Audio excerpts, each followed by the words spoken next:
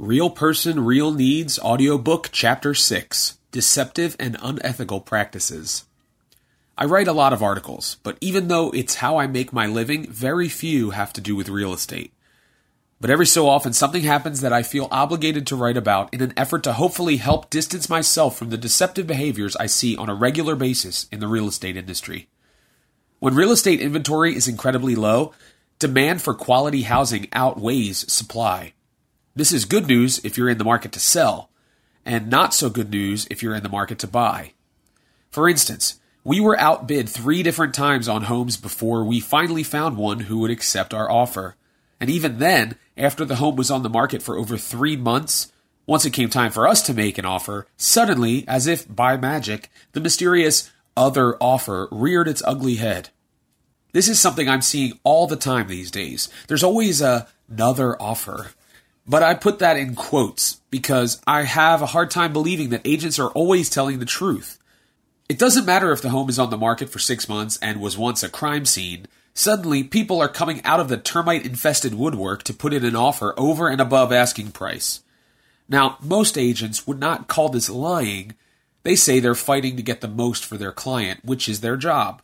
But I say they're fighting dirty.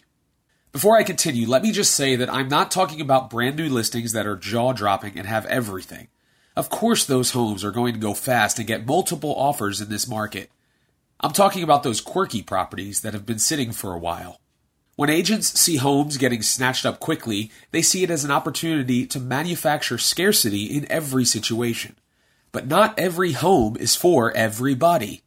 There are those homes that will sit on the market regardless of how few homes are in direct competition. The fact of the matter is that pricing is going up, and people are trying to outrun the trends. They're trying to cash in on the slight increase immediately without allowing the market to catch up. The problem with trying to bend the truth for your client is that every so often it may hurt them and not help them. Take this example. A buyer brings the best offer they can to the table, but since it's a seller's market, you decide to manufacture a little competition in the hopes of getting more money for your client. So you go back to the potential buyer and tell them that they need to bring their highest and best offer to the table because you have other offers. The buyer knows that they can't do any better, so rather than get into a bidding war, they simply walk away. It happens, and it makes me angry. I recently learned of another trick some agents use. This line of thinking never even crossed my mind, and I'm glad that I still have some ethics. The trick goes like this. Say a listing goes for well over asking price. The issue then becomes whether the home will appraise for the sale price. Some agents will update the price on the listing in hopes that the appraiser will not notice how far over asking price it's under contract for. They're basically counting on someone not doing their job well in order to eke a few more dollars out of the deal. I was flabbergasted at this practice, but apparently it's pretty commonplace. When did telling the truth become a poor negotiating strategy? I previously wrote a report shining a light on some of the deceptive practices agents use in order to get clients, like promising a higher sale price than other agents so that they'll sign on the dotted line. The next 2 chapters will cover that report. Other agents use the strategy of offering to buy the home themselves if they don't sell it. Sure, they may buy the home, but for well below market value, and it will be a nightmare. Some people are now waiving their right to get a home inspection in order to have their offer moved to the front of the line. Now I ask you, is that in the best interest of the consumer? Of course not, but the listing agents don't care. They're getting the best deal for their client, period. It's the buyer's problem if the home has unknown issues.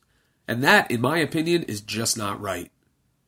It's my job as an agent to protect the consumer against behavior like this. I'm not saying that I don't make mistakes, but I do try my best to be fair and honest in all of my transactions, even if it means I end up losing money in the process. I get frustrated as I scrape and claw for every client I work with, only to be done in by the unethical behavior of my competitors. This is why authenticity and generosity are the 2 pillars of my business. It may make business growth slower, but ultimately I'd rather be kept awake at night because of a lack of clients rather than a lack of morals. Thanks a lot for listening to Chapter 6 of the Real Person, Real Needs audio book. If you'd like to download an electronic copy for yourself, you can visit realpersonrealneeds.com.